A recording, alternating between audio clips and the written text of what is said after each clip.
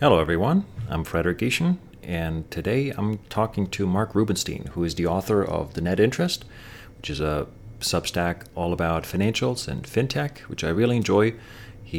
Marc's background is as a sell-side analyst and partner at a hedge fund covering financials. He's a really insightful writer and former investor, and I'm really grateful to have had this chance to dig into everything financials, banks, fintech, the dot-com bust, frameworks that work or may no longer work in financials, the credit cycle, inflation, talked about private equity. Highly recommend you check out his Substack, and I hope you enjoy this conversation. Per the usual, none of this is investment advice. Always do your own research or consult your own advisors. And with that, let's get started.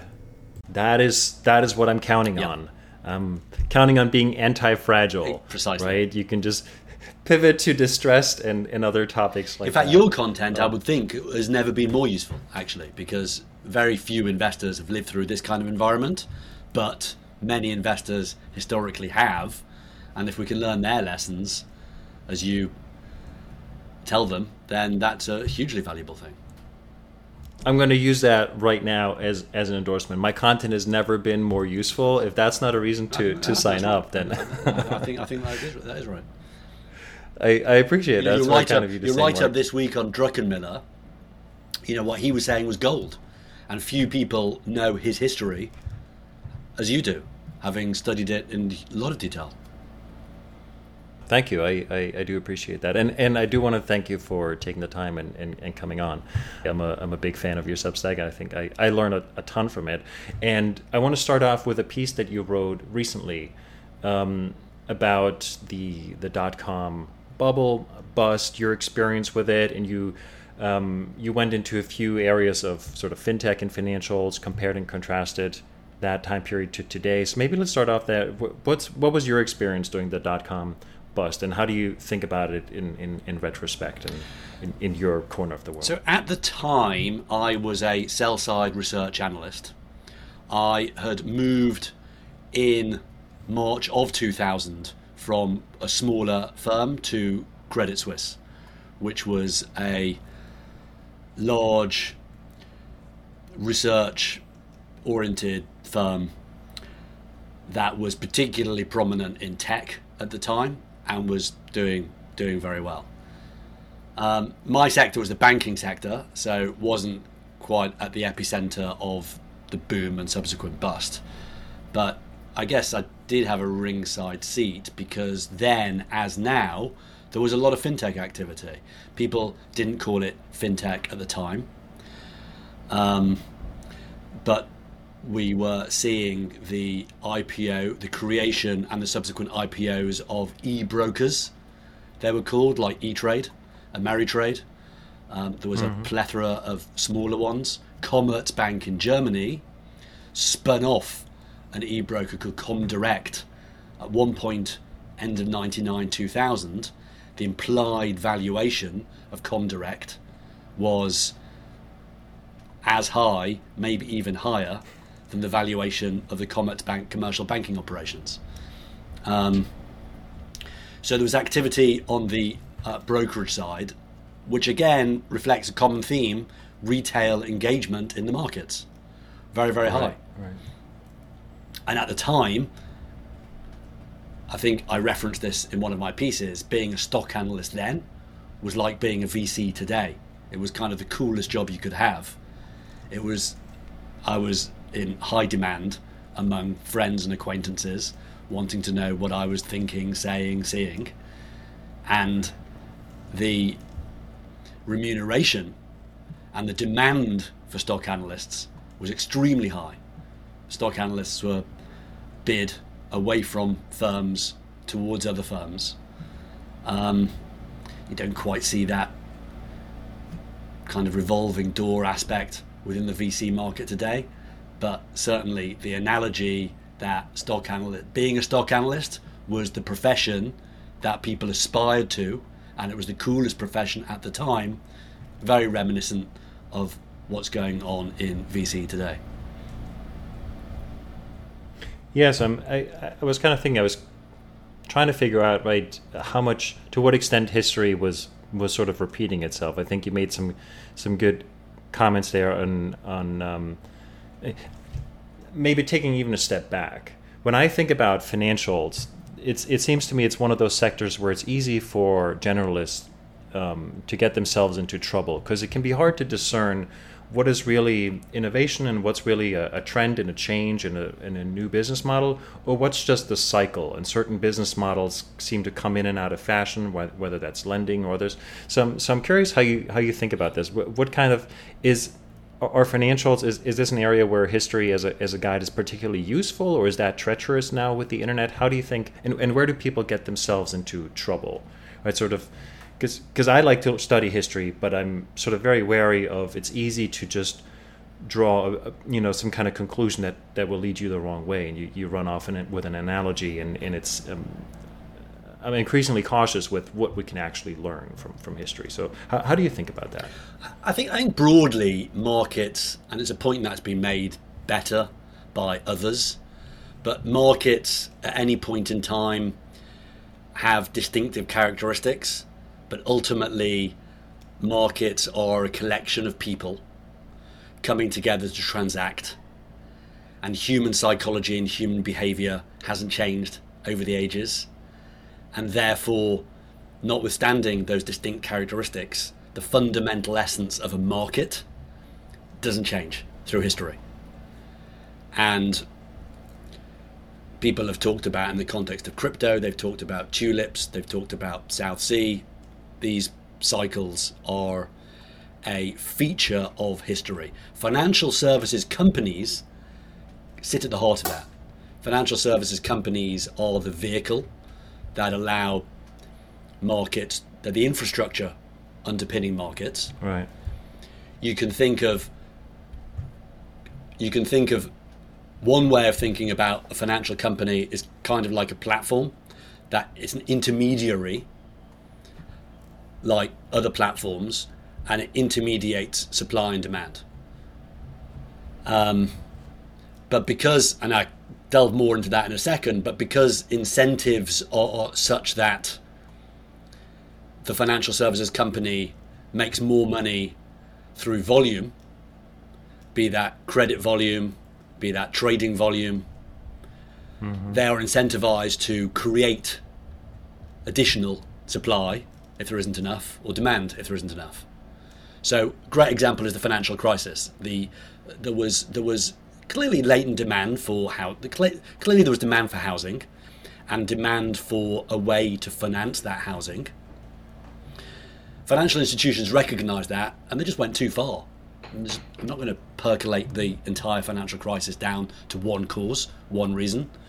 Another feature of these boom-bust mechanics is that there are many reasons, and often it's the confluence of those reasons, the interconnection of those reasons that leads to kind of the crisis point.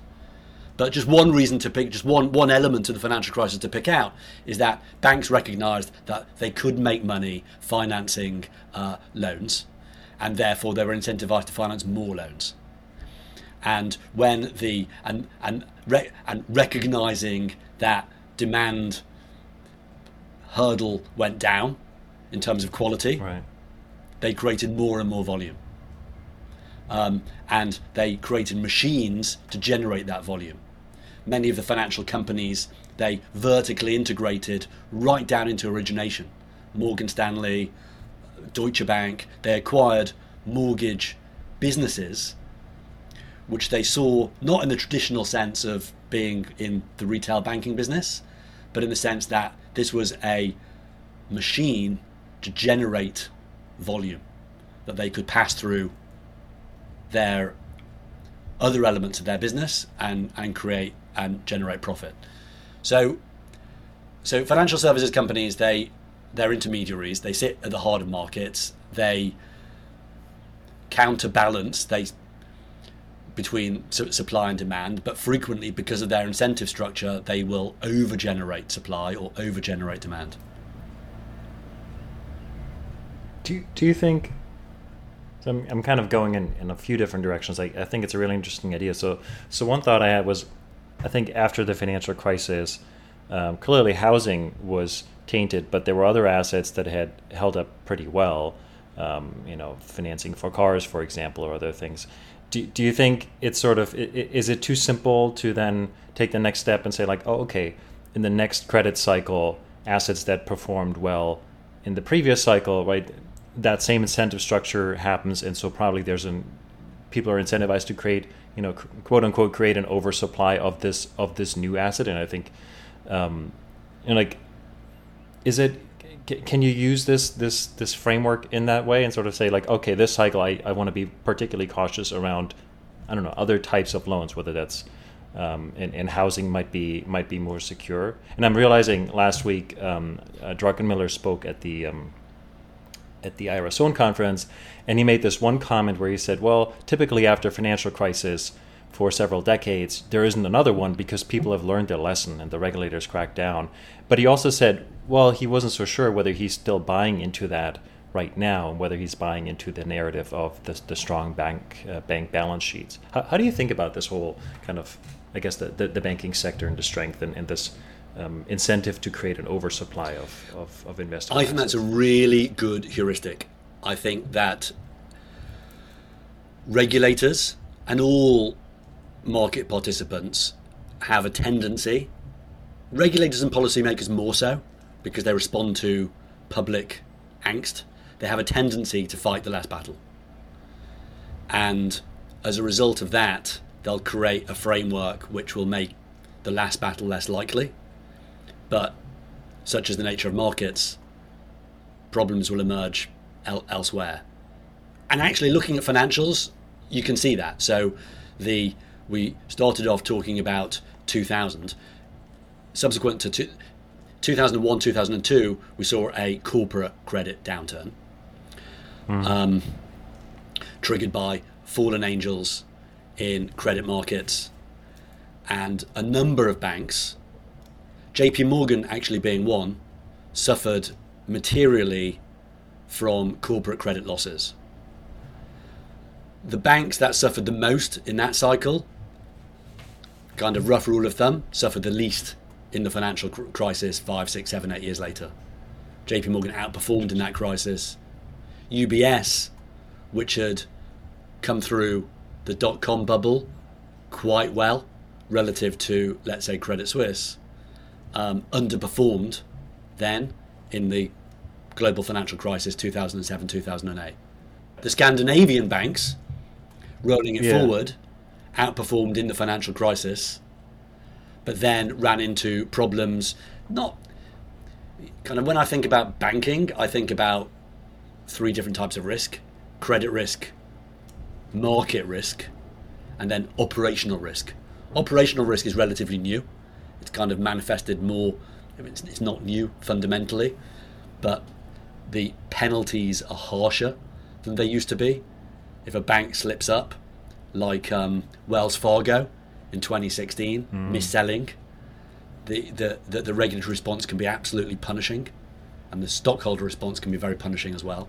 So that's a risk, operational risk.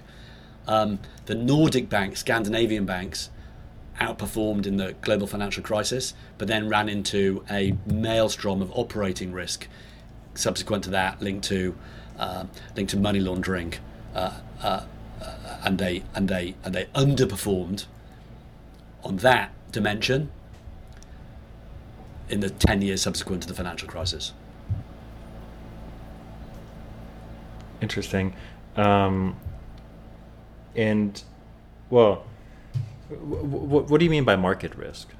Market risk is linked to markets. Market risk might be being long. So 1994, I think we've established that there are some phenomenal precedents in history. And one precedent for what's going on in markets right now, i.e. really quite sharp hikes in interest rates, was 1994. When in February 1994, Alan Greenspan hiked rates. It was a complete surprise to the markets. And brokers, dealers, and banks weren't able to position for it. At the time, they had more inventory on their balance sheets than they do now.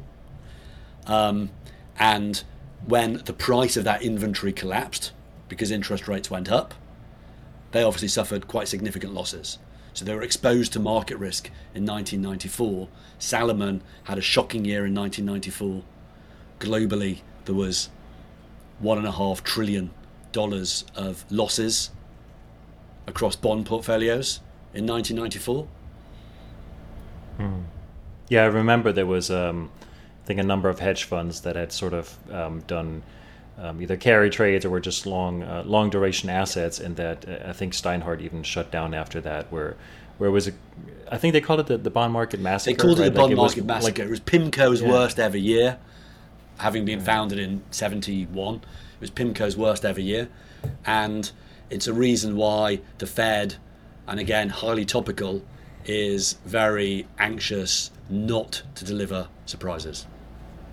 Yeah. So what do you, when you think about the banks and other companies that you cover, you kind of see in your mind that analogy, right? 1994, you're seeing it now. Okay, we have inflation, the hikes are accelerating. How do you go about understanding which of, like, who really understands that or is positioned for it?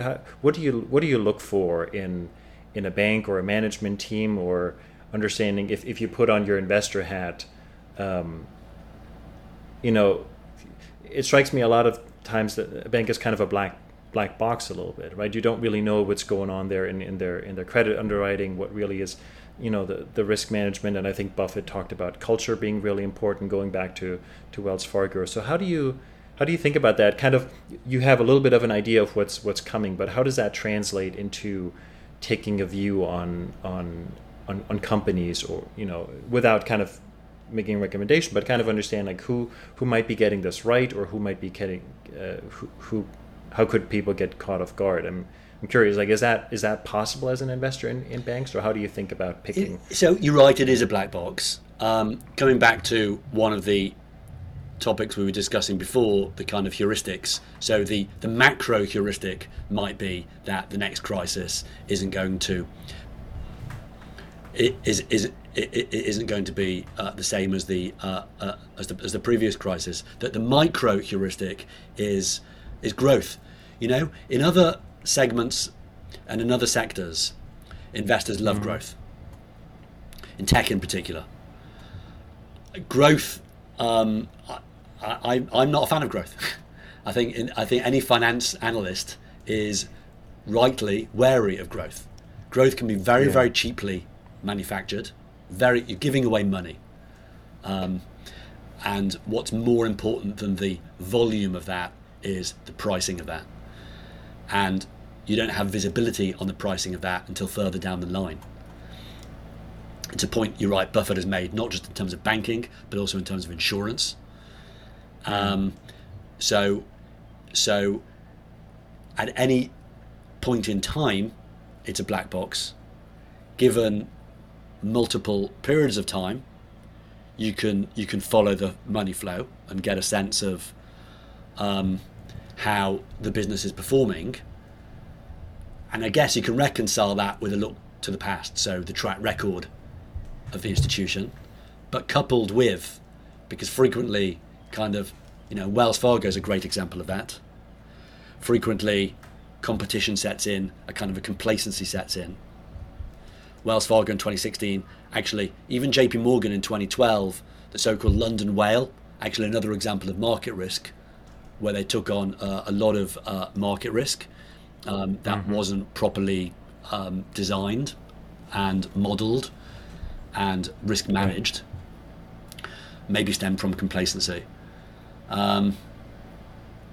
So a track record, and then finally, I guess, Jamie Dimon of JP Morgan talks about the fortress balance sheet, because ultimately, right, it's a black box, sure, but there's less risk if the black box is not levered than if it is levered.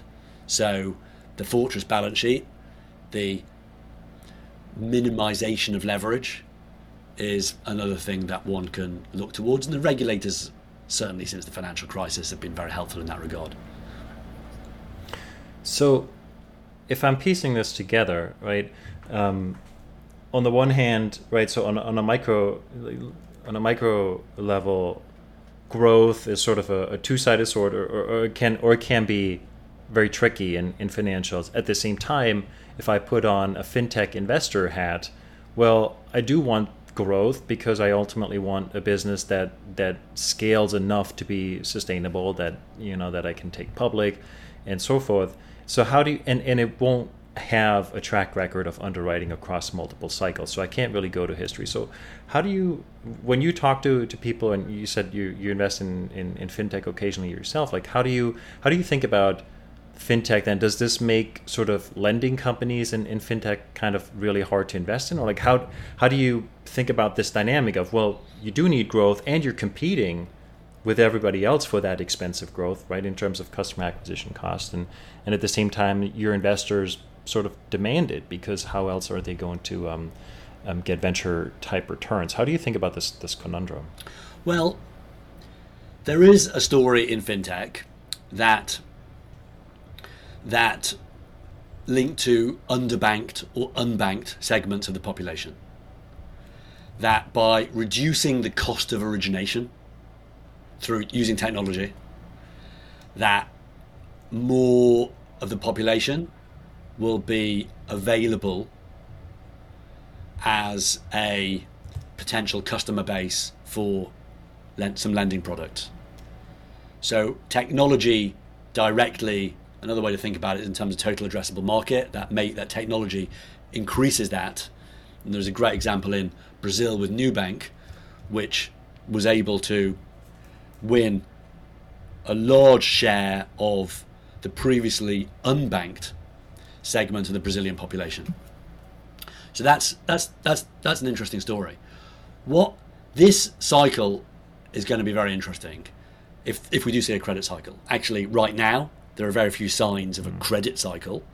Most early stage indicators of consumer delinquency are still looking quite buoyant. There are very few signs right now, obviously that could change, of a consumer credit cycle.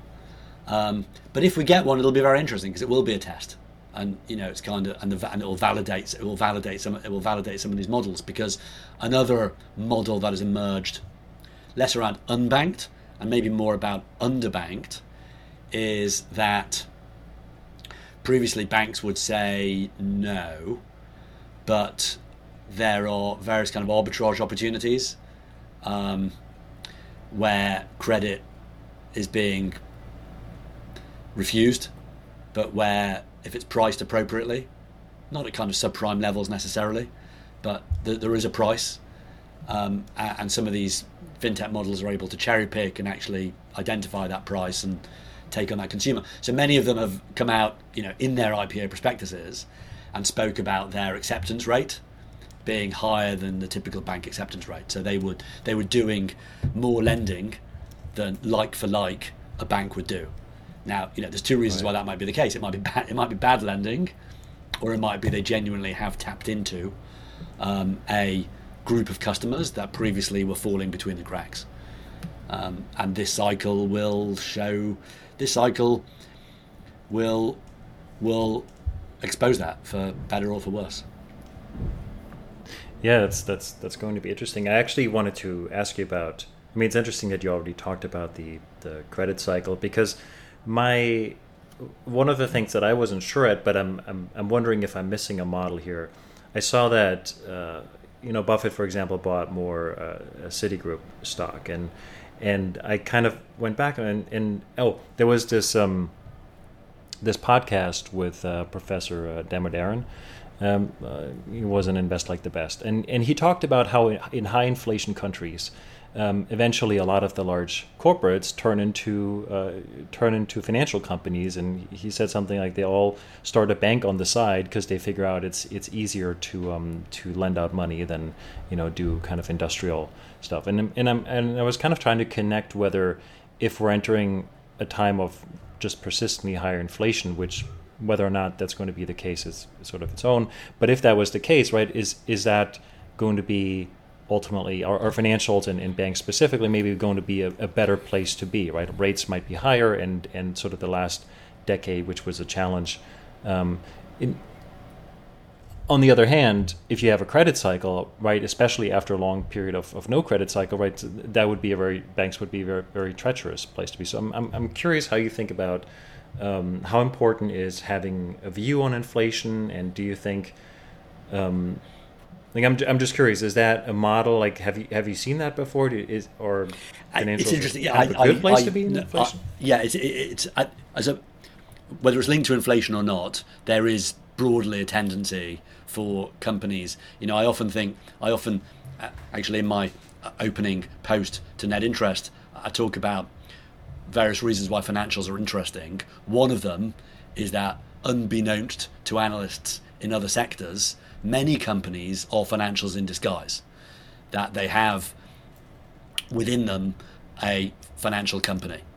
There's the great famous Enron conference call back in 2001, I think, one of the quarterly calls, where Jeff Skilling calls the analyst an asshole for asking. He says, you're the only financial institution that doesn't publish its balance sheet, and the focal point of that in the market is, oh wow, Jeff Skilling called the analyst an asshole.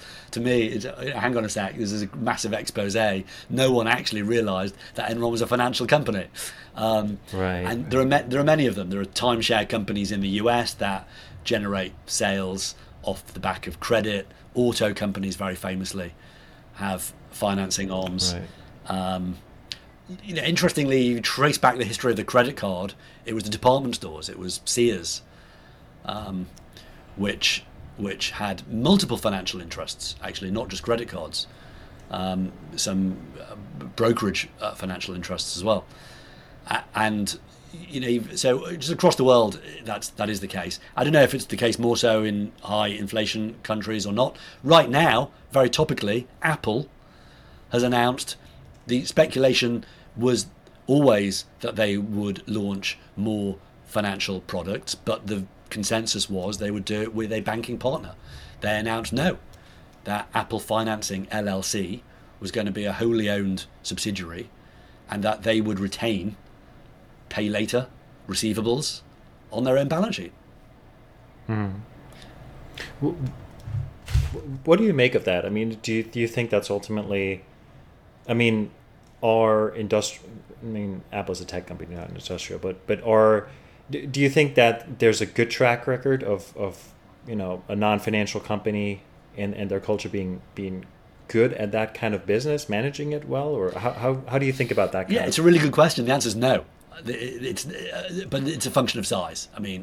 Clearly, these, in Apple's case, these are 6-week duration receivables. It's going to be very small relative to the size of Apple for a long time to come. But the track record is no.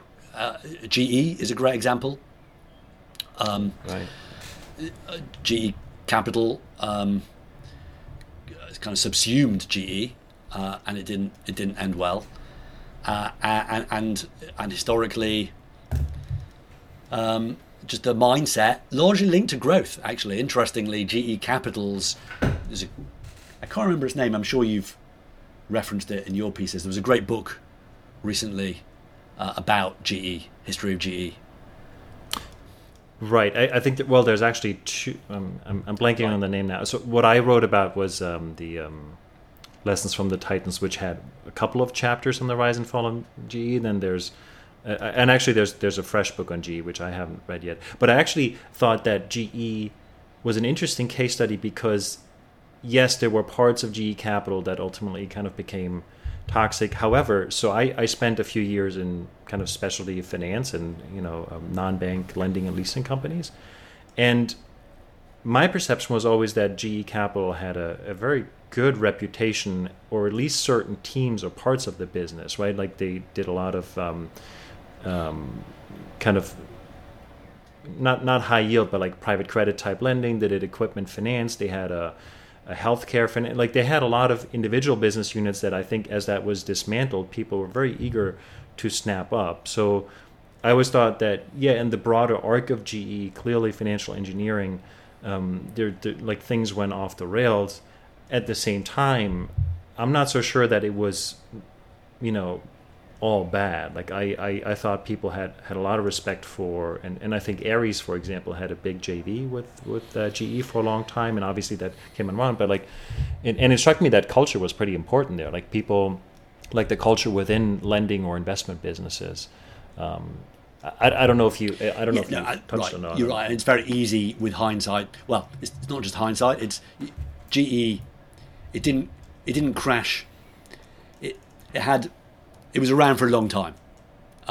So just by focusing on the downfall, maybe belies the value it created over the decades that it was a valuable part of GE. But what brought it down was the pursuit of growth. That they got to such a scale that they had to originate more and more assets across multiple different asset classes, and that GE Capital, partly, you mentioned financial engineering, was the yardstick for success at GE parent company was EPS growth, and GE Capital was a huge contributor towards that. And to what I was saying earlier, growth at a financial services company is not the way to track it. So that's an issue. I mean, the model hasn't gone away. It's gone into private hands. Apollo is trying to recreate GE Capital in its own terms, in its own words. Well, actually, there's a couple of things I want to come back to, but let's talk about that, because you've written about I'll call it the alternative asset managers, right? They've outgrown their private equity roots to some extent. Like when TPG came public, you wrote a piece about that. You've written about Apollo and all of them. It struck me how much that business has changed from what used to be sort of small teams incentivized by carry and trying to kind of generate the highest returns on the small capital pools that they invested several decades ago, to these publicly traded behemoths where the incentive clearly is to grow, and shareholders want that. And I think, how do you think about those businesses, those business models? How much has changed? Like, what's your take on that corner of the market? Yeah, so they have changed. They filled a vacuum that was left when investment banks. You in one of your pieces quoted Michael Lewis, I think, who said you could never write Liar's Poker today. And I think the reason he gave is that kind of trading floors just aren't as colourful anymore. Right, less but fun. Actually, there's another reason, which is they're not as powerful anymore, actually, either. Mm-hmm. And I would think people like reading stories about, well, maybe not. I was going to say they like reading stories about power, but certainly some kind of power dynamic within a story. They're not really private equity firms anymore. Private equity is a small part of what they do, but the alternative managers, they now filled that vacuum, be it in the sense that they operate outside of the regulated financial system, and they do a lot of private credit, and they do a lot of the activities that investment banks historically used to do. Right. And I'm just wondering, how would I think about that as an investor? Because to me, the investment management business is, I think, a really good business. It scales a lot, and especially for private funds, right? Like, it's very sticky capital, and there were a lot of secular tailwinds of endowments and pensions allocating more and more to private assets. So I think there was a very favorable environment for that. But to your point, like, the incentive is to grow. Now you're branching out into all of these other things, and I don't know if is it a good idea to replicate an investment bank? I'm not sure if that's per se a good business. Like, how do you think about that? Is that diversification? Does it make sense? Is there like a limit to growth you can pursue as an alternative manager? It's not. So maybe I should climb down a little bit. It's not. They're not replicating the balance sheet element of that business model. So there are other kind of shadow institutions which have taken on some of the functions of investment banks, like wholesale market makers, like exchanges, and exchange groups, like clearing houses. But certainly in terms of the provision of private credit, the rather than bank intermediated or credit that sits on ultimately on banks' balance sheets, they've stepped in to do that. Apollo tells a story that there is demand for alternatives to traditional fixed income, and that given the timelines that pension funds work under, they are prepared to take more liquidity risk, and that's something that they're able to generate. Hence their strategy to recreate GE Capital, buying up those origination engines that are able to provide that they can push through their investment management platform to both themselves, because they actually have their own balance sheet, a retirement services business, but also to third-party asset owners. So I think you mentioned earlier that sort of EPS growth and like was not a good yardstick for GE and can be manipulated. When you think about the management teams that you track and the companies that you track, what are good yardsticks? Like, what are you looking for when you listen to a CEO and they lay out their strategy and how they track? Like, what kind of cues are you looking for? What do you think are good ways to track performance? Like, what have been your lessons about that? Well, kind of sustainable growth. So you're looking for, like all sectors, you're looking for ultimately a return on invested capital that exceeds a certain hurdle rate, which, allied to that, reflects a willingness to return capital to shareholders if that cannot be achieved. In the past, banks have suffered from this kind of appetite to be bigger. Hence, they've deployed capital and been very, very sensitive to competitive forces. Competition is really damaging in financial services marketplace. It's one of the reasons actually regulators don't promote it. Financial regulators don't, unlike antitrust policymakers, financial regulators don't promote competition. Some of the most successful banking systems globally, when I say successful, I guess what I mean is, from a regulator's perspective, I have not suffered a financial crisis, have been some of the most concentrated banking systems. So Canada is a very good example.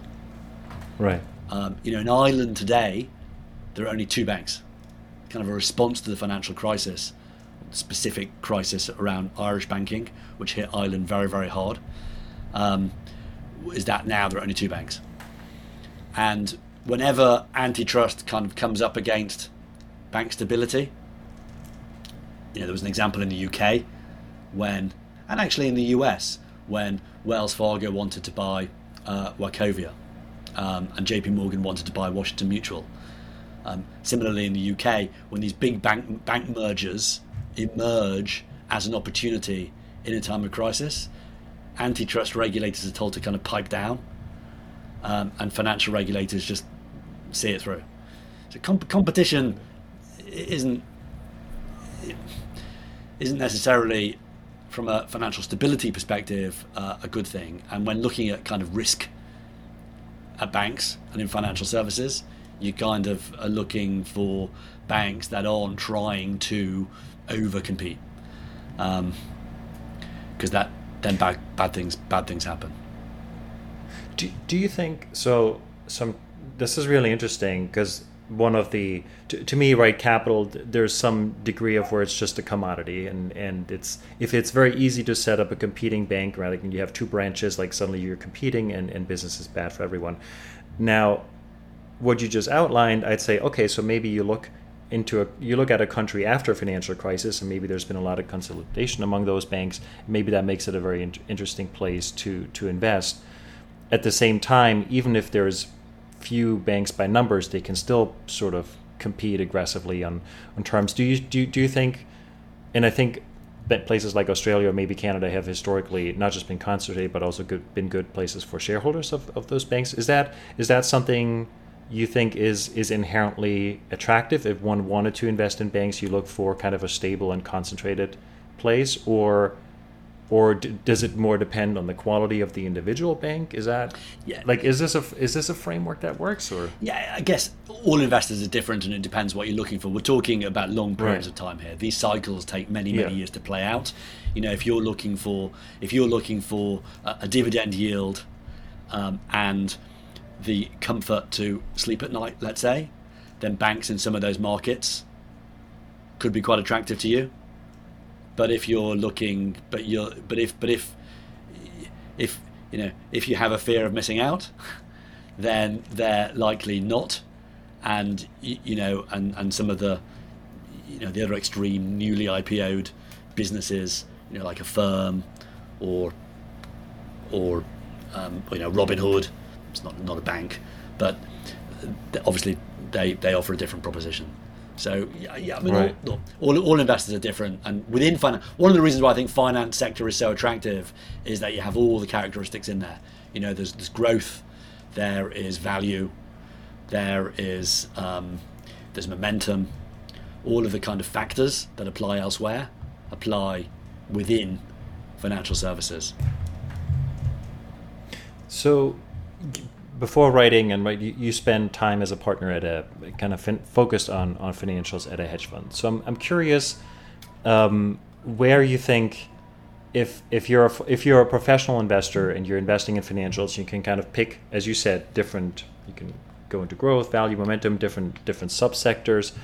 Where does a professional add the most value, or like what are sort of the things that are not obvious to the outsider that a professional will pick up on, or where are they going to spend their time to find out like a differentiated insight? Like if you put back on the hedge fund lens and you have your pick in financials, like where do you go looking for opportunity, and what is interesting to a professional that a retail investor or somebody who's not versed in the space or generalist wouldn't even come to think of? Like how do you generate differentiated, like a variant perception in the space? It helps that it's a sector that is broadly disliked elsewhere or misunderstood. It's not a complex sector, and actually something we haven't talked about yet but is worth mentioning is that complexity is a feature to run away from. That complexity can be laid into financial products to generate margin, but it's not, and it's been a trick that financial companies have employed for many years. They kind of utilize, maybe because it's a commodity, they complexify it, and they complexify products. And historically, looking at some kind of exotic option structured derivatives products which are sold to retail, there's a complexity in there which generates in and of itself a high margin. Because it's a commodity, but also there's no intellectual property really in this industry. That there are patents actually. Bank of America applies and receives hundreds of patents a year, but very difficult to claim intellectual property on a financial product. So there's no intellectual property. As you say, there is a commodity component really to it, and therefore banks often layer in complexity. You should run away from that. But some people run away too far and don't get involved in the sector. Now, for the past 10 years, actually that's been the right call, avoiding not financials broadly, because financial technology has done very well, and exchanges have done very well, and asset managers have done very well, but banks haven't. It's paid investors not to have looked at banks over the past 10 years. But so I look at so firstly, having that mindset helps. Secondly, I think maybe compared with other sectors, it's a very balance sheet oriented style of analysis. It kind of reflects what I was saying before about not really looking at earnings per share. Look first and foremost at the balance sheet. So read the balance sheet, and because of that, it helps to be quite close to credit markets.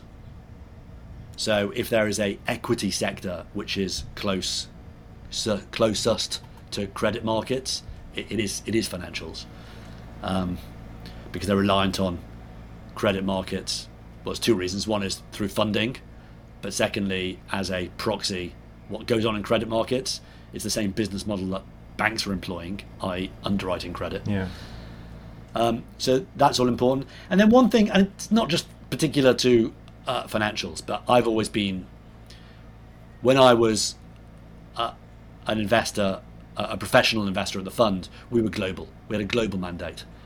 And I think that's hugely powerful to be able to see patterns across borders, particularly it's quite interesting, banks and financials are quite local because they are regulated on a local basis, and the products themselves culturally tend to be quite local. Like, a mortgage you've probably learned that a mortgage in the US is nothing like a mortgage in Germany. And a mortgage, every country has, for what is fundamentally should be a similar product, is very, very different. So the products are actually quite different, but something we were talking about earlier about kind of market cycles and human behavior all being the same, and competitive dynamics being the same. Seeing patterns across countries is hugely powerful, and that's been a kind of a trick that we employed when we were managing money in the financial sector. Are there any patterns you're watching right now that people should pay attention to that maybe they're underestimating if they're just operating in the US or the UK or in kind of a developed market where they're not apparent yet? Is there any patterns that are coming? Well, I look at China a lot. So one answer to that would be, from a regulatory perspective, look at China. We were talking earlier about Apple and some of these non-financial companies that might be moving into finance. Actually, the flip side is crypto looks like it's retrenching. So crypto had been a competitive threat to traditional financial services. That now looks like it's retrenching. If that hadn't have been the case, regulators would have come in regardless. Regulators at some stage, and the lesson from China with Alipay, Ant, is that when non-banks, non-financials get to a certain size, then regulators will come in. So another kind of tool in the financial analyst summary is to stay close, to watch what regulators are doing. Hugely, hugely important.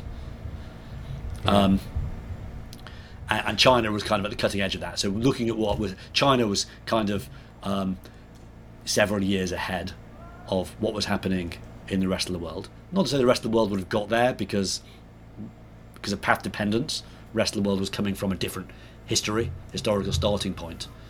But from a regulatory perspective, that was interesting. And then, right now, I'm looking at Turkey quite a lot. If you want to look at inflation, you can go back to the 1970s, or you can look at Turkey right now. And that's kind of slightly unconventional monetary policy response to what's going on right there, to what's going on there right now. But you've got a financial system which actually other European banks invested in, allocated capital to historically. I haven't written about it yet, but it's worth looking at.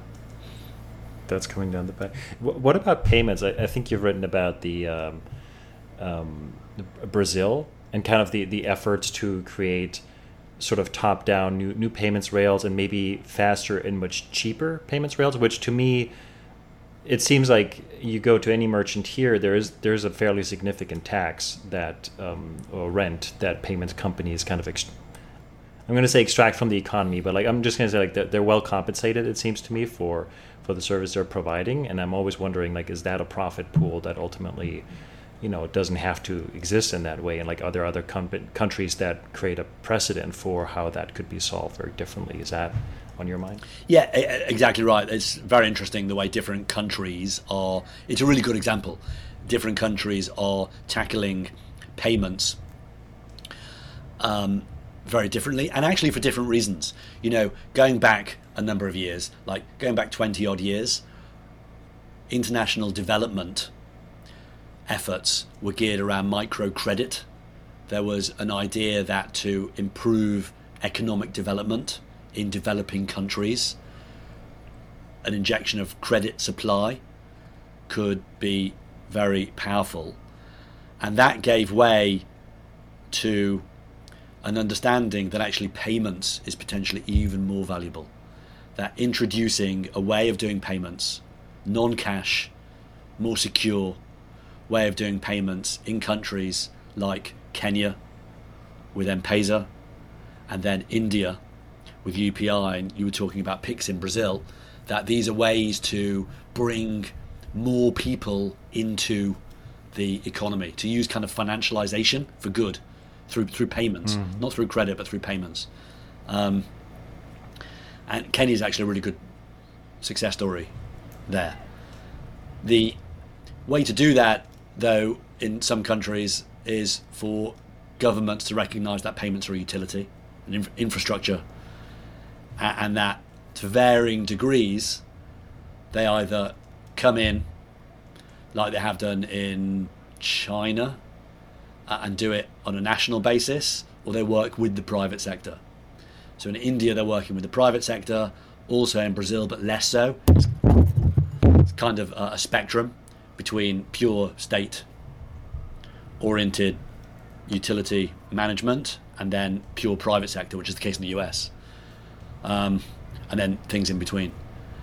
And the story's not over there yet. So increasingly, it'll be interesting to see if the retrenchment of crypto has an impact on the momentum to which countries were talking about introducing central bank digital currencies. Right. Countries, back in 2019, Facebook said it was going to introduce its own stablecoin, and it rollicked central banks globally. It really motivated them, and a very rapid consensus was formed, kind of G7 communique at the end of 2019, just really slapping this thing right down. In the end, it's been abandoned, but in the meantime, it created motivation for central banks to introduce their own stablecoin as another means to affect payments, cheap payments. So is that, when you think about kind of the potentially most disruptive or the developments that could most upend financials as a whole or the sector, is that where you have your eyes on? Is there anything else like where you think that this could really change a lot of businesses, business I do. So you're right. I do have my eye on payments. Historically, payments were almost a byproduct of banking.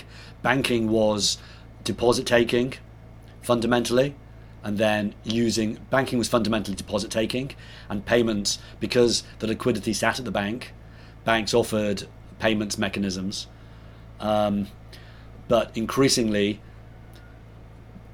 were ancillary to deposit taking. Increasingly, we're seeing that turned on its head, and that payments is becoming kind of the axe of the relationship, as well, because of the data it throws off and the frequency. Right. Another reason why fintech has been hot. Well, another reason why fintech has kind of worked in trading. Another reason why tech works where there's a frequency of engagement, I suppose. The reason why I'm not an expert in Meta or Facebook, but clearly the engagement that its consumers have, that kind of attention that ability to extract attention has been hugely important for those business models. And financials, Right. in a way, it's one of the reasons why I'm kind of a bit cautious on business models like Robinhood, is that actually to do finance well, you don't, that engagement is a negative. You don't want your customer, I mean, they do, they're incentivized, but objectively, an investor shouldn't be looking at their app 2 hours a day on their portfolio. Right. And yet they're incentivized to create that. So there's a massive misalignment here between kind of good investment practice and what these companies are aligned to do. And same with so it's not quite the same. It's not as invidious in insurance, but the problem InsurTech has. A lot of insurance companies went public in 2021 and 2020, and they've performed very, very badly. It's because it's a product customers only buy once a year. So the inverse happens. There's no way really to create engagement, and nothing happens after that. Payments is the sweet spot. Payments is it is going to be checked. There is a frequency of use, and that's not in conflict with good practice from the consumer's perspective. So, and as a result of that, the company offering payments is able to pick up data, and that's hugely powerful when it then comes to credit underwriting. Obviously, this is a model that went into hyperdrive in China, but for all of those reasons, payments becoming the, and another. So Bern Hobart writes a great newsletter, The Diff. He talks about a spectrum between commerce and payments and credit. I mean, payments and credit have historically been kept separate, but really it's the same thing on the basis that it doesn't settle. Cash settles immediately. If I was to hand over, a dollar bill to you, that would settle immediately. Most electronic payments do not settle immediately, and therefore there is some credit risk. And then you can go in out that process, and that can go out as far as you like. So so from commerce through payments to credit, it's a spectrum, and I think companies historically, banks at least, they treated them as discrete businesses, but now it's being viewed as the spectrum that it is. Interesting. Although, is there anybody? Although I should say, in the US, other interesting regulatory point, in the US, it's illegal commerce. There's a separation between commerce and banking. There's a legal separation between commerce and banking.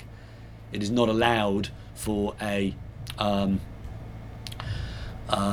you would have to be a bank holding company and regulated as a bank holding company if you owned more than a certain share of a bank. But interestingly, Warren Buffett, very interesting, for watchers of Berkshire, Buffett history, back in the 1960s, Buffett... Yeah, you wrote about that. Yes, I love that. Exactly. That was back fantastic. In the 1960s, Buffett bought a piece of a bank. He talks about him and Charlie, I can't remember the exact phraseology he used, but he talked about shoe leather on the streets of Chicago, Illinois more broadly, looking for banks to buy. And they bought a bank. They bought a stake in a bank. Pretty much the same time they bought a stake in their first insurance company. Clearly, they then rolled up the insurance company, and now we all know the story afloat, and we all know how important insurance is to Berkshire. It was forced to sell its stake in the bank because otherwise Berkshire would have become a bank holding company, which would have been very damaging from a regulatory perspective. And the origins of that law are in a separation of commerce and banking. Yeah, it's interesting to think, I guess, within the regulatory framework, there isn't that much creativity you can apply, but it's interesting to think of what would Buffett's career had been if he hadn't used insurance as the vehicle, but instead, by accident of history, now he's at the top of a bank. Is there anything creative he can do? And I think there are some investors, maybe Andy Beal or others, who at times have used sort of banks as a vehicle, but you're, I guess, pretty restrained in terms of what you can do creatively. So maybe the Apollo model is the unregulated quasi or shadow bank model is maybe the better way to play. Yeah. I'm curious, just to close it off, if you who do you follow? Is there anybody, whether that's CEOs or investors in this space, who you think can kind of see around corners? I mean, Jamie Dimon is somebody that people watch, but other people whose words you parse closely in terms of understanding, where your space is going. And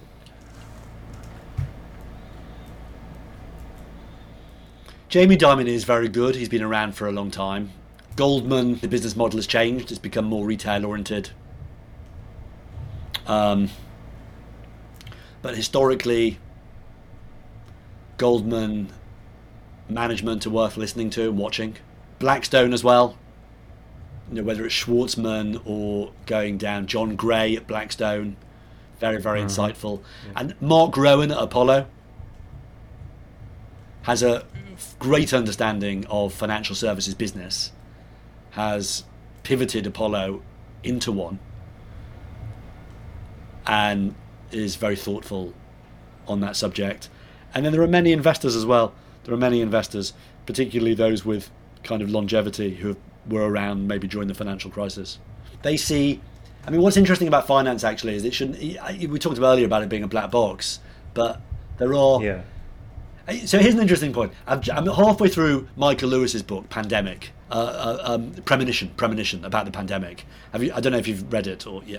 No, I've not read that yet. Actually, I wasn't going to because my view was any book written about the pandemic was too soon. But I saw him being interviewed, and it was pretty compelling. And I picked up the book, and actually halfway through it, he hasn't even mentioned COVID-19 yet. But he has this really interesting point about, he calls it L6. He says if you want to understand, L6 stands for level 6 in an organization. He says if you want to understand anything, then about anything, then, and he said it was true in finance actually in particular, you go 6 levels down in an organization, and it's at that level you'll find the person who understands what it is you're looking at. And that's really interesting when it comes to finance. That's really interesting. So rather than, I mean, Jamie Dimon is particularly good, actually, because unusually for a CEO, I don't know this for a fact, but I suspect he talks to the guy at level 6. If he wants to know the answer to something, he will go down until he finds that guy. Most CEOs in financial organizations, I'm going way back to when I was like a junior finance analyst. I remember Societe Generale, the CEO speaking at a presentation, and famously the French banks are very big in derivatives businesses, and he brazenly said he didn't really understand what a derivative was, but it didn't matter because he employed people who did. And so I think most CEOs don't necessarily know what's going on, but so that's what's interesting about Jamie Dimon. But you as an investor, you can go down 6 levels deep, and the great thing about being a counterparty to some of these banks is that you might know someone or be able to, it's not insider information. It's not, but it's somebody with an insight into what's happening in some particular market segment, which has implications for finance more broadly. This is actually really interesting, right? Because my question sort of implied that you should look to the person at the top for understanding the space, when actually you're making a really good point. These are really complex organizations, and the person at the top may actually not really be able to. I mean, this is like the margin call scene, right, where he's like, let's talk to the rocket scientist, the risk manager who's very, very close to the actual exposure, and the CEO gets called in overnight and has basically, kind of broadly understands what's going on, but is very removed from that desk and that exposure and understanding the minutia. That's actually a really interesting point. I love it, Mark. Thank you so much for sharing all of this. I'm going to link to some of your pieces that we referenced. Very much enjoyed this. No, it's great. No, really good talking to you.